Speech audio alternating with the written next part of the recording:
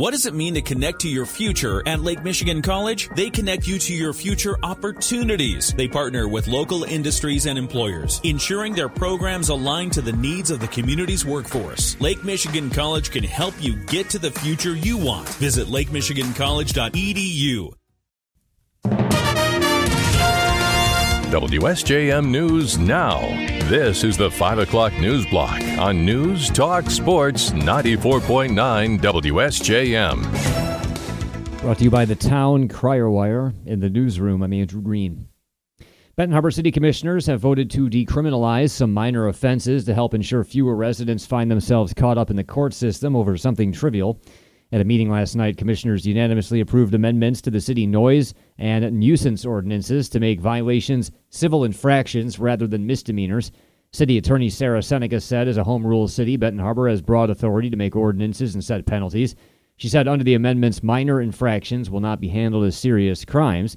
She said the current ordinances could mean serious trouble for residents. If somebody's charged with a misdemeanor, let's say they make loud noise and they're charged with a misdemeanor, a lot of people think, well, all I did was make some noise. I was too loud. They get a ticket. And if they don't go to court, because it's a misdemeanor on the books, if they don't go to court, a warrant gets issued. And that can have repercussions down the road.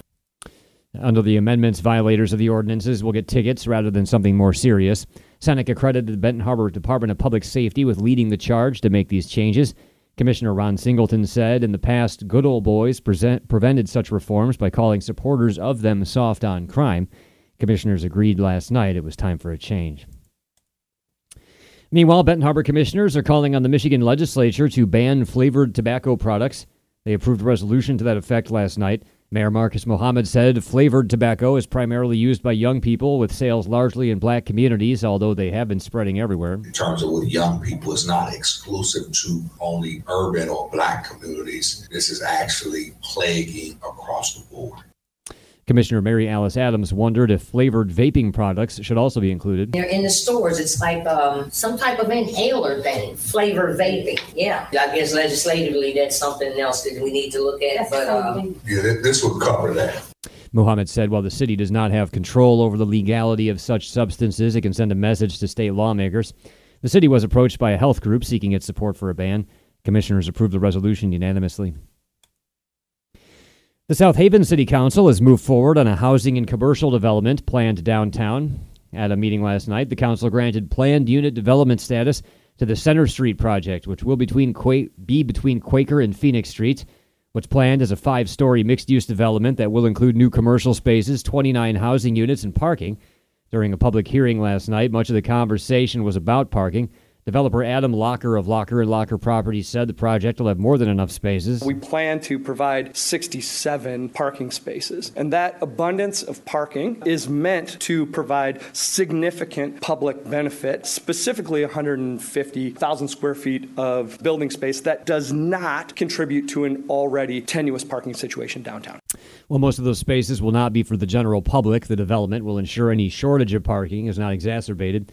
Mayor Scott Smith said he's pleased to see an empty space downtown being invigorated. I'm excited to see more activity, and you're going to energize Center Street even more. It's been fun to see that change.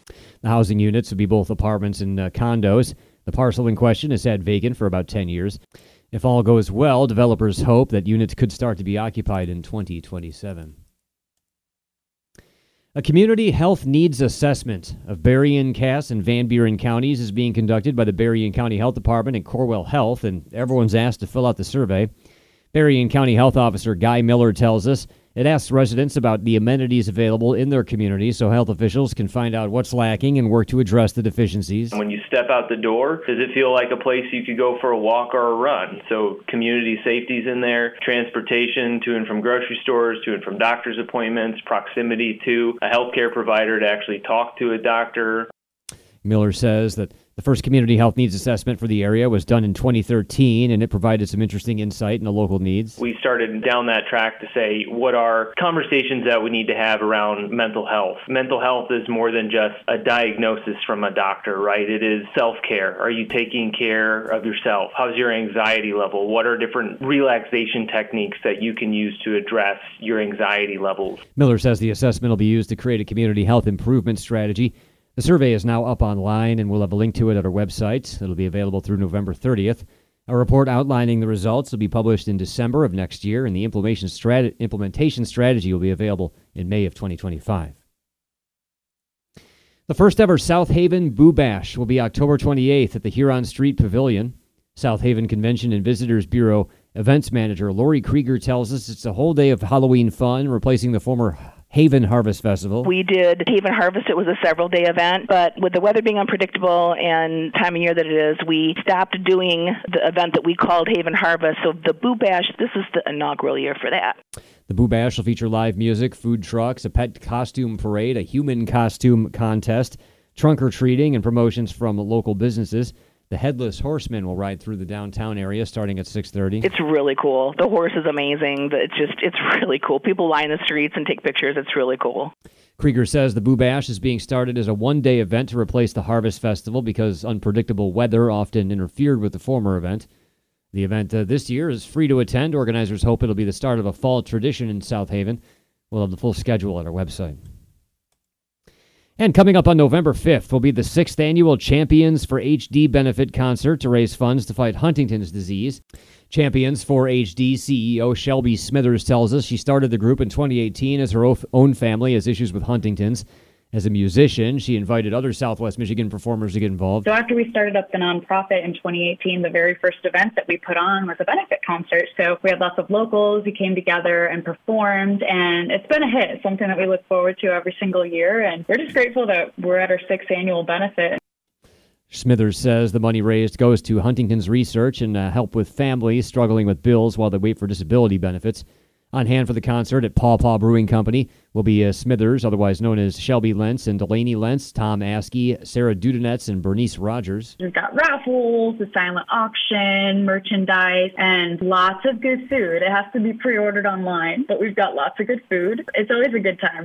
Smithers says the concert in 2021 raised $20,000. Some of those proceeds went to helping a high school girl get a new wheelchair. Tickets for the November 5th show are available online. We'll have that link at our website. WSJM News Now continues with your Bloomberg Report.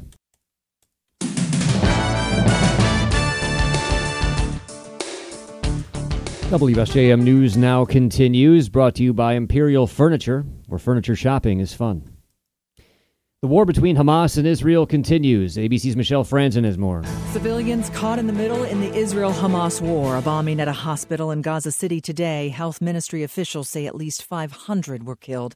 Israel now mounting a ground offensive in Gaza to destroy Hamas holdouts and also to search for nearly 200 hostages, including Americans. ABC's Ian Pannell has more. The International Red Cross saying they've met face-to-face with Hamas leaders, pushing for the immediate release of the hostages and for access to them to check on their condition. According to the Israeli Hostages and Missing Families Forum, many of those kidnapped are in need of medical treatment. The report alleging a 9-month-old baby has no access to formula. 3 children with autism require special assistance, and an 85-year-old woman suffering from kidney disease and asthma requiring medication. At least 1,400 were killed in the Hamas attacks in Israel. President Biden heading to the region tomorrow. He'll hold talks with both Israel and Arab leaders. With continuing coverage, I'm Michelle Franzen, ABC News. The Israeli military says it had no involvement in an explosion that killed hundreds of people at a Gaza City hospital and that the blast was caused by a misfired Palestinian rocket. The Hamas-run health ministry in Gaza says an Israeli airstrike caused the blast and that it killed 500, many of whom had sought shelter from the ongoing Israeli offensive. The Israeli military, though, said Palestinian militants had fired a barrage of rockets near the hospital at the time. Republicans are critical of the White House ahead of President Biden's trip to Israel. More from ABC's Em Nguyen. Republican Senator Marsha Blackburn is alleging President Biden's visit to Israel was intentionally not announced until the U.S. received commitments by the country's prime minister on a humanitarian package. Senator Lindsey Graham also condemned the administration for unfreezing $6 billion to Iran as part of a prisoner swap deal with Tehran last month. Very worried about what Iran will do next. So the idea you can bribe Iran to be normal doesn't work. The U.S. has said it will again block Iran from access to any funds in that account. Em Nguyen, ABC News, Washington. The war between Israel and Hamas is raising fears about rising hostility around the United States. Experts say crimes against Jewish communities tend to escalate when conflict erupts in the Middle East, and anti-Muslim crimes also spike, especially when Americans are taken hostage or killed. In Illinois, a landlord is accused of attacking a Palestinian-American tenant and her son with a knife on Saturday because of their Muslim faith, stabbing the 6-year-old boy to death and seriously injuring the mother. The sheriff, prosecutors, and family all said the boy and his mother were targeted for being Muslim. Republican Congressman Jim Jordan of Ohio this afternoon failed to be elected Speaker of the House in the first round of voting. 20 Republicans voted against him. ABC's Jay O'Brien has more from Capitol Hill. The Republicans have shown they cannot, at this stage, govern their own majority in the House of Representatives, and that has real ramifications for the unfolding crises in Israel as well as Ukraine, where there's big funding issues that will be at stake soon. Government funding overall about a month from now. The big issues that are on the Republican agenda around border security, around potential impeachment of Joe Biden, all effectively shelved for the time being. Former President Donald Trump has returned to the New York civil trial that imperils his real estate empire. He watched and deplored the case Tuesday as an employee and an outside appraiser testified his company essentially put a thumb on the scale when sizing up his property's value. New York Attorney General Letitia James's lawsuit alleges that Trump and his company deceived banks, insurers, and others by massively overvaluing his assets in paperwork used to make deals and get financing. And Trump denies any wrongdoing.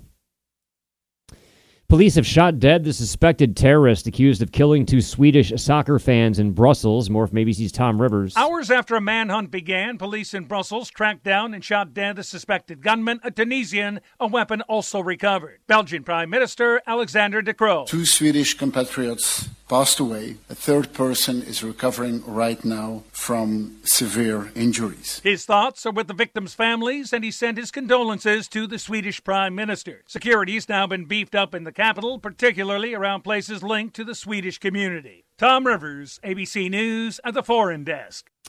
And the new Martin Scorsese movie comes out this weekend.